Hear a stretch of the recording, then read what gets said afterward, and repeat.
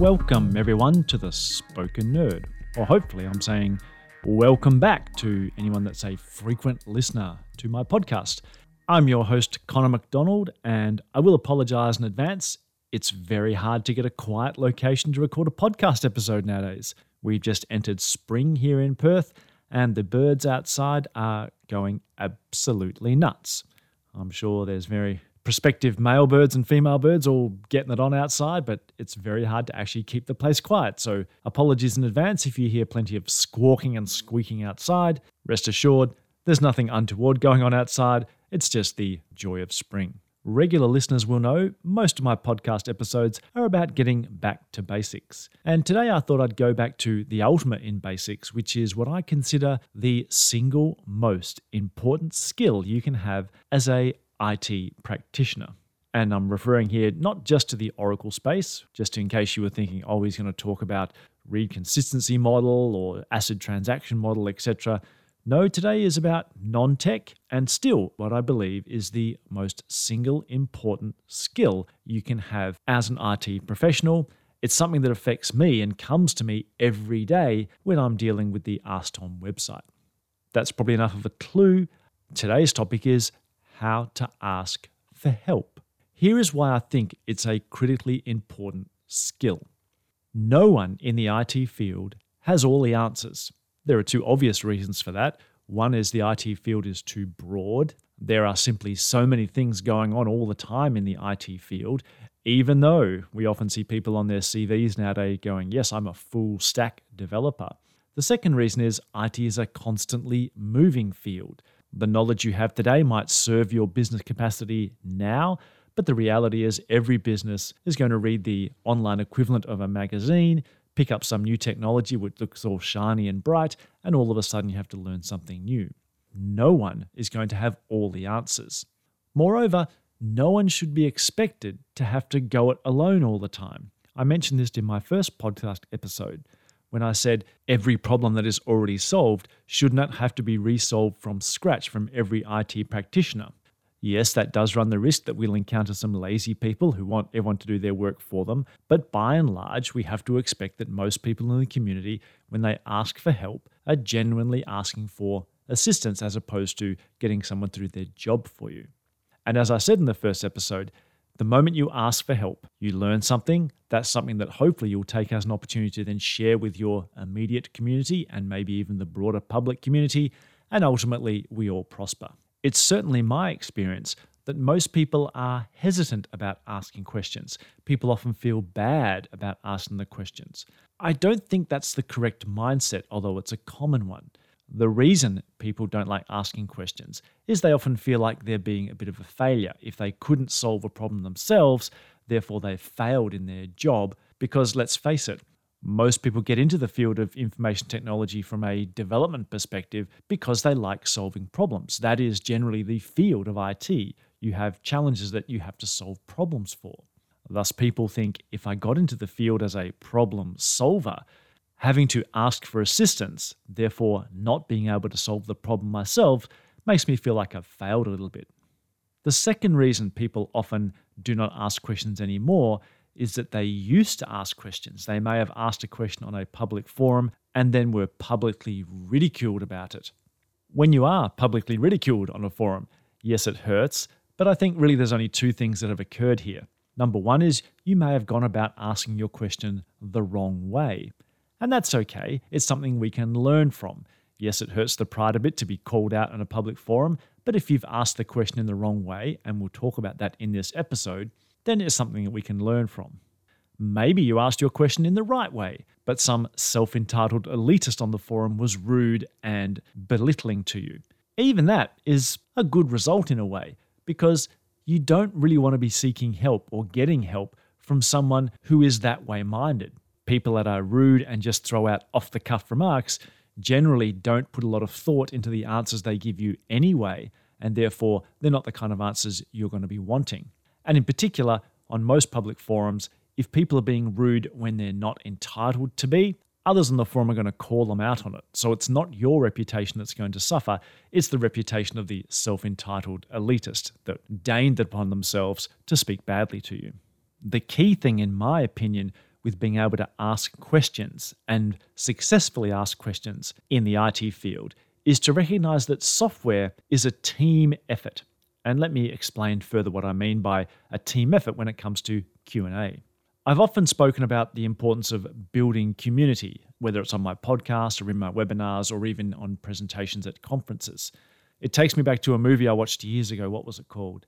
Oh, Witness, I think, where Harrison Ford goes undercover as an FBI agent in an Amish community. And there's a great scene where the entire Amish community come together on a particular day and they build a giant barn. And to be honest, I think it's the amazing musical score in that scene that I like the best. Also, the fact seeing Harrison Ford in a role where I kept expecting to see Chewbacca roll up with a hammer and start helping out with the barn as well. That's my Star Wars roots showing through there. But as a metaphor, the concept of the entire community coming together to solve a problem, I think that's the same with Q&A. It's a team effort. Just to mangle the metaphor even more, think about a game of soccer or football, depending on how you call it in your part of the world. Yes, it's a team game, but what if you have that one team member that just hangs around the goals looking to score while everyone else runs their backside off? And then the person who was hanging around the goals gets the goal and yells, "Hey, aren't I a hero?" No one wants that guy or that girl to be on their team. That's the same in terms of asking questions on internet forums, asking for help. You have to play your part in that team. You have to contribute to that team. So what is your part? What is the role you have to play when it comes to Q&A besides just asking the question? A lot of that comes from what you do before you ask the question. Here is your role as a team member on Team Q&A. When you're about to ask the question, the first thing you do, you have to do a Google search or Bing or whatever your favorite search engine is. See if you can get an answer that way. If you can't, then it's time to hit the documentation. And I know that a lot of documentation for software products, Oracle included, is very much the style of reference material, not targeted in terms of solving problems. Therefore, being able to digest reference material and convert it into solving the problem you have at hand can sometimes be difficult. But it's important that you take that step. The next thing is to talk amongst the people you work with, your IT colleagues. This isn't trying to dissuade you from asking publicly first, but if you can talk amongst things with your own team, that's generally how you have the best success, because if someone knows the answer, the whole team prospers and they're the people you're going to be working with every single day. If you're worried that asking questions regularly in the team you work with is going to somehow paint you in a bad light, is it going to cost your reputation in the team, then rest assured you've got other issues to worry about. You're already in the wrong team anyway, in my opinion. That's a red flag right there for me in terms of I should be looking for a role elsewhere. Because if you can't trust in your teammates at work, then that's a pretty toxic environment. All these things you do to try find the answer before you log a question on a public forum. You should take notes while you're doing this. Take notes of the research you did with Google searches, what docs you looked at, what questions you asked, and what answers you got from internal colleagues. Keeping a note of this is important, as you'll see later. If, after this effort on your part, you're still looking for an answer, you haven't solved your problem yet, it is then time to reach out to the broader community. And I want to stress, this is getting the balance right. This is how you do not cost your reputation in the broader community.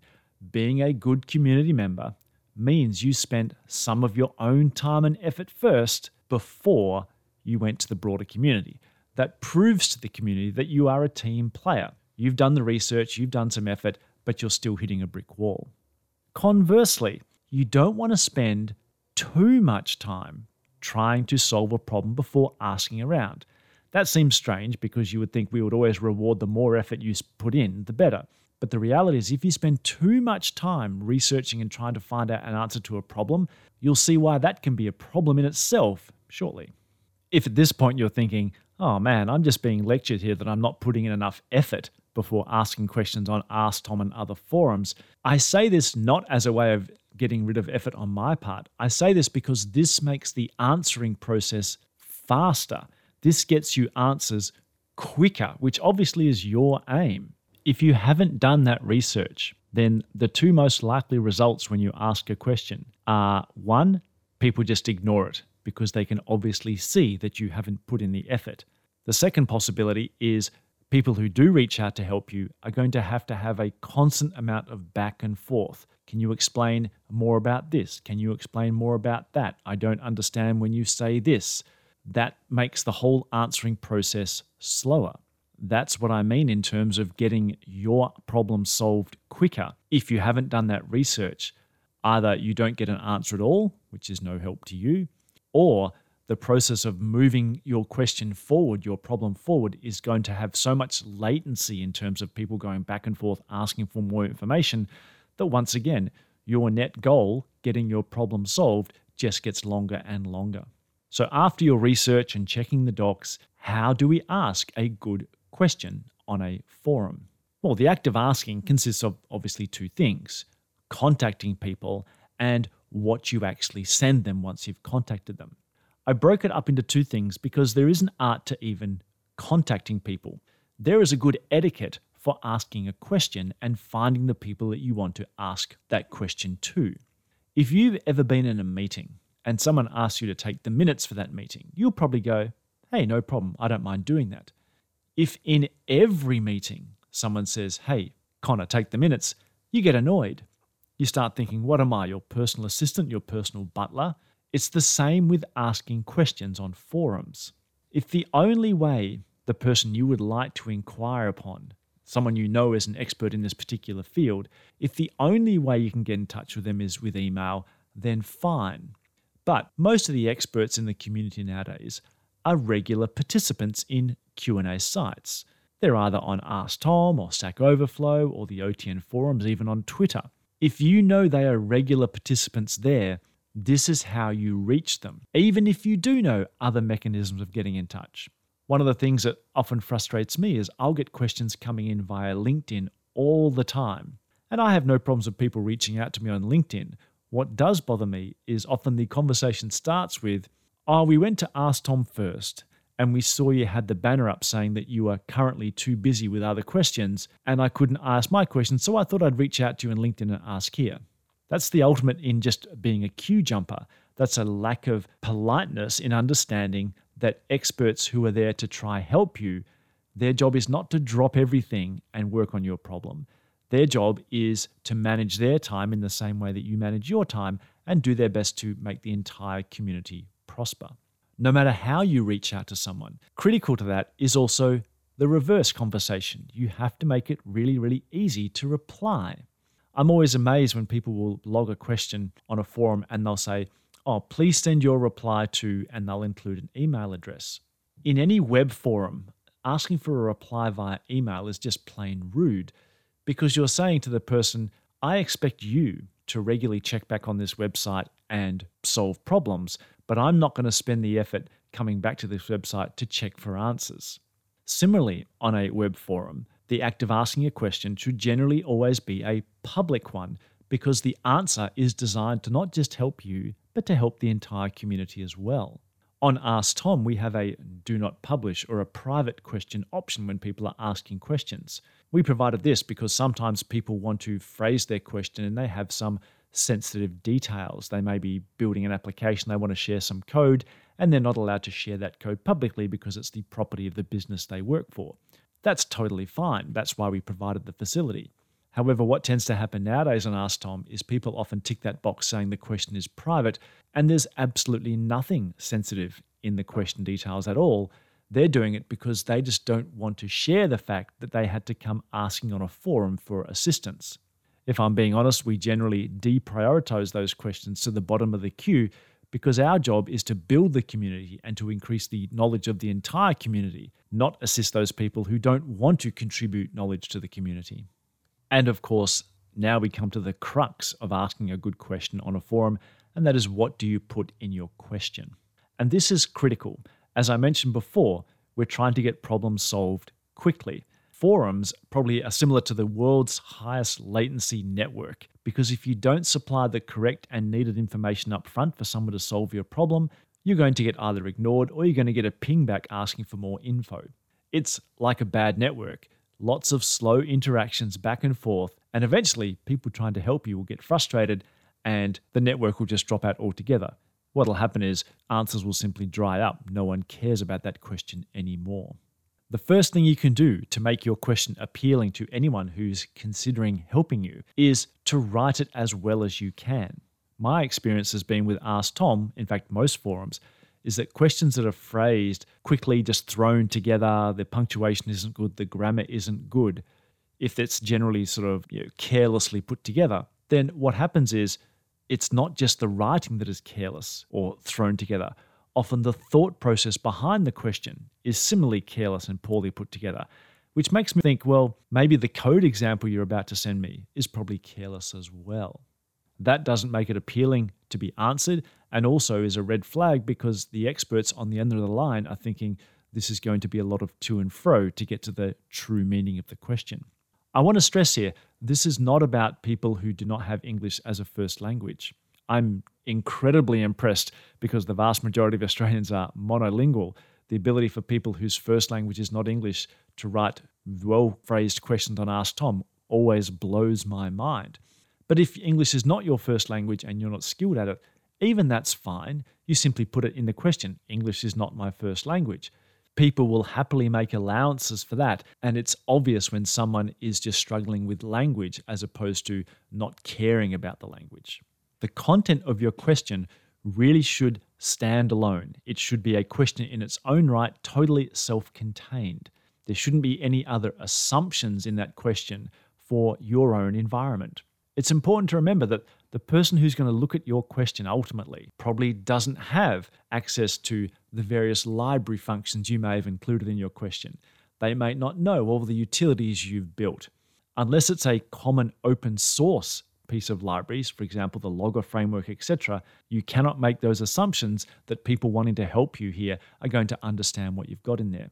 The moment you have code in your system that relies on other parts of your application which you haven't provided in a question, no expert can take your code and run it on their own system. And if you can't run code on your own system, it's almost impossible for people in the community to try assist you. The moment it won't compile, they're going to lose interest and move on to the next better question. When it comes to the amount of content in a question that you're posting, I have this interesting term that I literally just invented for this episode called the verbosity paradox. And what do I mean by the paradox? Well, the first thing you want to be when you're asking a question is as concise as possible. If you lob 1,000 lines of code into a question and ask someone why doesn't it work, you're probably going to get no takers, or you're going to get a fairly terse response. If your application has a problem with a 1,000 line piece of code, your job is to try shrink that code down. Let's see if the problem still occurs when I've cut out all the fluff and made it a 500 line example, and then a 200 line example, and then maybe ideally down to a 20 lines of code example, so you've narrowed in on exactly where the error is occurring. Funnily enough, even the act of doing this, being part of your research, often helps you solve the problem. Debugging 1,000 lines of code is hard. Debugging 20 lines of code is very, very easy. If you do that effort yourself and end up with 20 lines of code that still has a problem, A, you've eliminated a whole lot of code from consideration, which is a positive, and B, a lot more people are going to be inclined to look at this and help.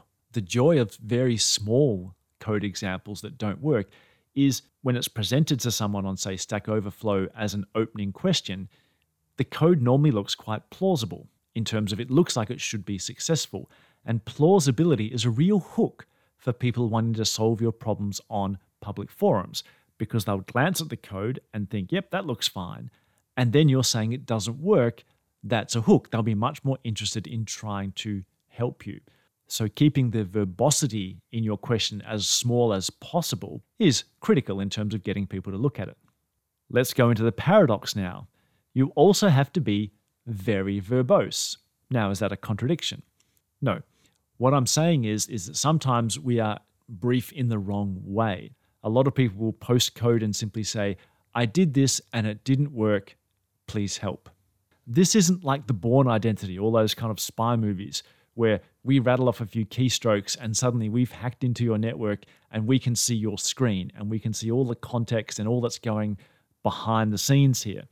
When someone on a forum is trying to help you solve a problem, it literally is like they joined your company today as a new starter, and therefore you would need to explain the terms and terminologies in your question as such. We get questions on Ask Tom and someone will say, oh yes, I work in the finance sector and here's our code. We need to fix the tax calculation for the end of month hedging actuals for the accrual balance sheet capital returns.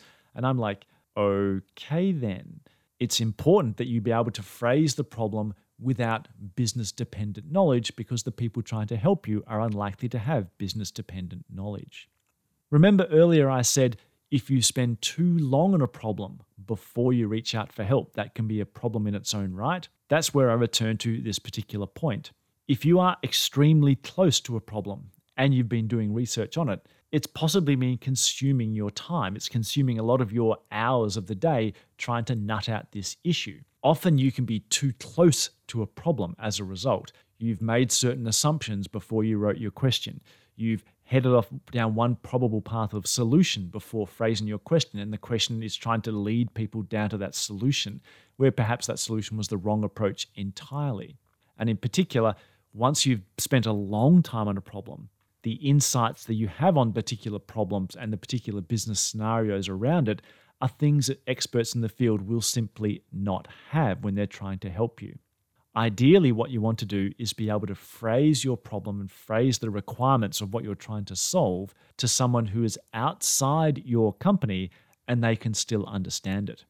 If you're struggling with this, if you're thinking, well, no, I need someone who understands finances in order to explain this problem, then there's probably a good chance that you have not thought about the problem carefully enough.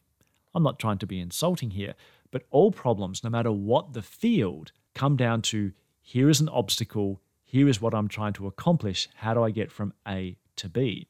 So if you've put in your question lots of business critical terminology, and when someone says, look, I need this simplified, and you're going, well, it's really hard to explain any further, that probably means you don't understand the problem yourself correctly. You understand the framework in which it sits, the business requirement, but you haven't been able to phrase that problem in a language that gets down to the root cause of the problem itself as opposed to the business fundamentals around it. Don't get me wrong, we're not always going to be able to do that no matter how hard we try. That also means you don't want to get defensive or angry just because the person on the other side of the forum says, I don't understand what you're talking about, or can you explain more, or why did you do this way? It doesn't mean they hate you. It doesn't mean they think you're an idiot. It simply means they're trying to think of ways to get a better understanding of the problem. If you phrase a problem and someone comes straight back to you with some advice that rounds counter to what you were expecting, they might say, oh, I wouldn't be going down that plan of attack if I were you. Same thing. It's not like they're trying to insult you. They're just trying to bring their particular realm of experience to bear on this particular problem. And finally, if they say something really trivial, like if your problem was, I cannot log into the server, and someone comes back and says, are you sure you're using the right password? It's funny how many times people will respond with, of course I'm doing that. I'm not an idiot. Don't forget, the person who's trying to help you doesn't know whether you're a total novice or an expert or anywhere in between. They often don't know what you've tried or haven't tried. That's why sometimes when experts will put information out to you, you'll think that's so obvious, but it's not to the person trying to help. It's important to keep that mindset that this person is spending their time trying to help you. If you ever respond to someone who put a comment in your question like, did you try this? And you reply, do you think I'm an idiot? Rest assured, they probably didn't before that moment, but now they do. This really all comes back to the concept of doing your best, no matter what anyone says on a forum to you, not to get offended. Probably the best way of describing this is, if you're a regular on Twitter, search for the Ricky Gervais segment on guitar lessons. Namely, he talks about the fact that when he tweets things and people who follow him then report back to him saying, I was offended at that. It's similar to being on forums. If you're posting on forums and someone replies to you with something that you deem offensive, be aware that that is part and parcel of you being a member of those forums. You have to take the good with the bad. And it's important to have perhaps a moment's reflection. Sometimes people will say something that they did not mean to be rude or offensive. It just may have come out that way in the poor medium of forum postings, in which we can't convey a lot of emotion. And don't get me wrong, sometimes people are deliberately being inflammatory. Even then, take that moment to say, well, did I deserve this?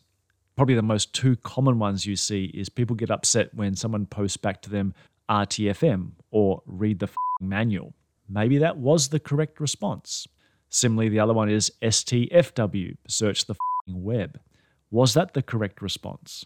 Recall earlier I said it's important to keep that research you performed before asking a question because you can annotate that and put it into your question. Here's where I searched on Google. The following links didn't help. Here's where I looked in the documentation, but the examples there were not particular to my problem. Those kind of things will stop you from getting responses such as RTFM, STFW.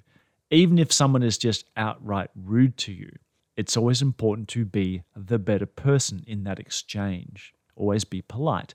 Rest assured, others with more experience on the forum will jump in and support you and call out people who are being obnoxious or rude just for the sake of doing so. Remember that you being part of this forum-based community where we ask questions and answer questions is about being on a team. You think of a sport like ice hockey where you'll see fights. If you see fights between two opposing players, you tend to just laugh it off. But if you saw a fight between two players on the same team, you'd think something was seriously wrong. It's the same on the forums. We're all on the same team. As I said, it's important to reflect if someone has given you what you think is an inappropriate response. Maybe the phrasing of your question has warranted it. Common ones I see are when you post a question and someone says, "This is urgent." Of course it's urgent. Everyone's problem is urgent, but your urgent isn't our urgent. It's people giving up their time to help you. Marking your question as urgent is a red flag to people, and they'll generally call you out on it. Another one that commonly comes up is you're phrasing a problem and you assume everything that you've done is correct and therefore it must be some fault in the product you're using. Rest assured, 99 times out of 100, the select command in your SQL query is not broken. It's more likely to be something in the language you used or the database design. Select generally isn't broken. Finally, if you've navigated this complicated world of asking a question and you've got an effective response, always show that you're a team member of the community. If you've asked a question and no one helped you and then you managed to answer it, take that time to post that answer back to the forums where you answered the question. That helps the broader community and encourages more community members to help you next time you ask a question because they see that you're a team player. The more likely outcome is that someone on a forum has answered your question for you. Even if that happens, it is worthwhile taking that answer, recoding it or recasting it into the terminology that makes sense for you, and then posting that back to the forum as an example of a completely top-to-bottom solution for your problem. All those things are showing the community that you're a team player. You're a member of this team Q&A, that makes the entire community's knowledge grow. Even after all of that, sometimes you'll ask a question and no one will be able to help despite everyone's best intentions. There was nothing wrong with your question. There was nothing wrong with the way you coded your attempts at solving it. There's nothing wrong with your research. Understand that this is part of real life. Not all questions are answerable. Sometimes you just have to accept that fact and move on. One thing that won't do your reputation much good in the community is to simply grab that question and repost it verbatim in the same forum. Posting it elsewhere is fine if you didn't get luck in one forum. Posting the same question at the same time on multiple forums is generally considered poor form because you're now taking up multiple people's time. Probably best to work through one forum at a time. Hopefully, all of that helps you navigate the supposedly simple but in reality complicated world of asking questions on forums, Stack Overflow, Ask Tom, etc.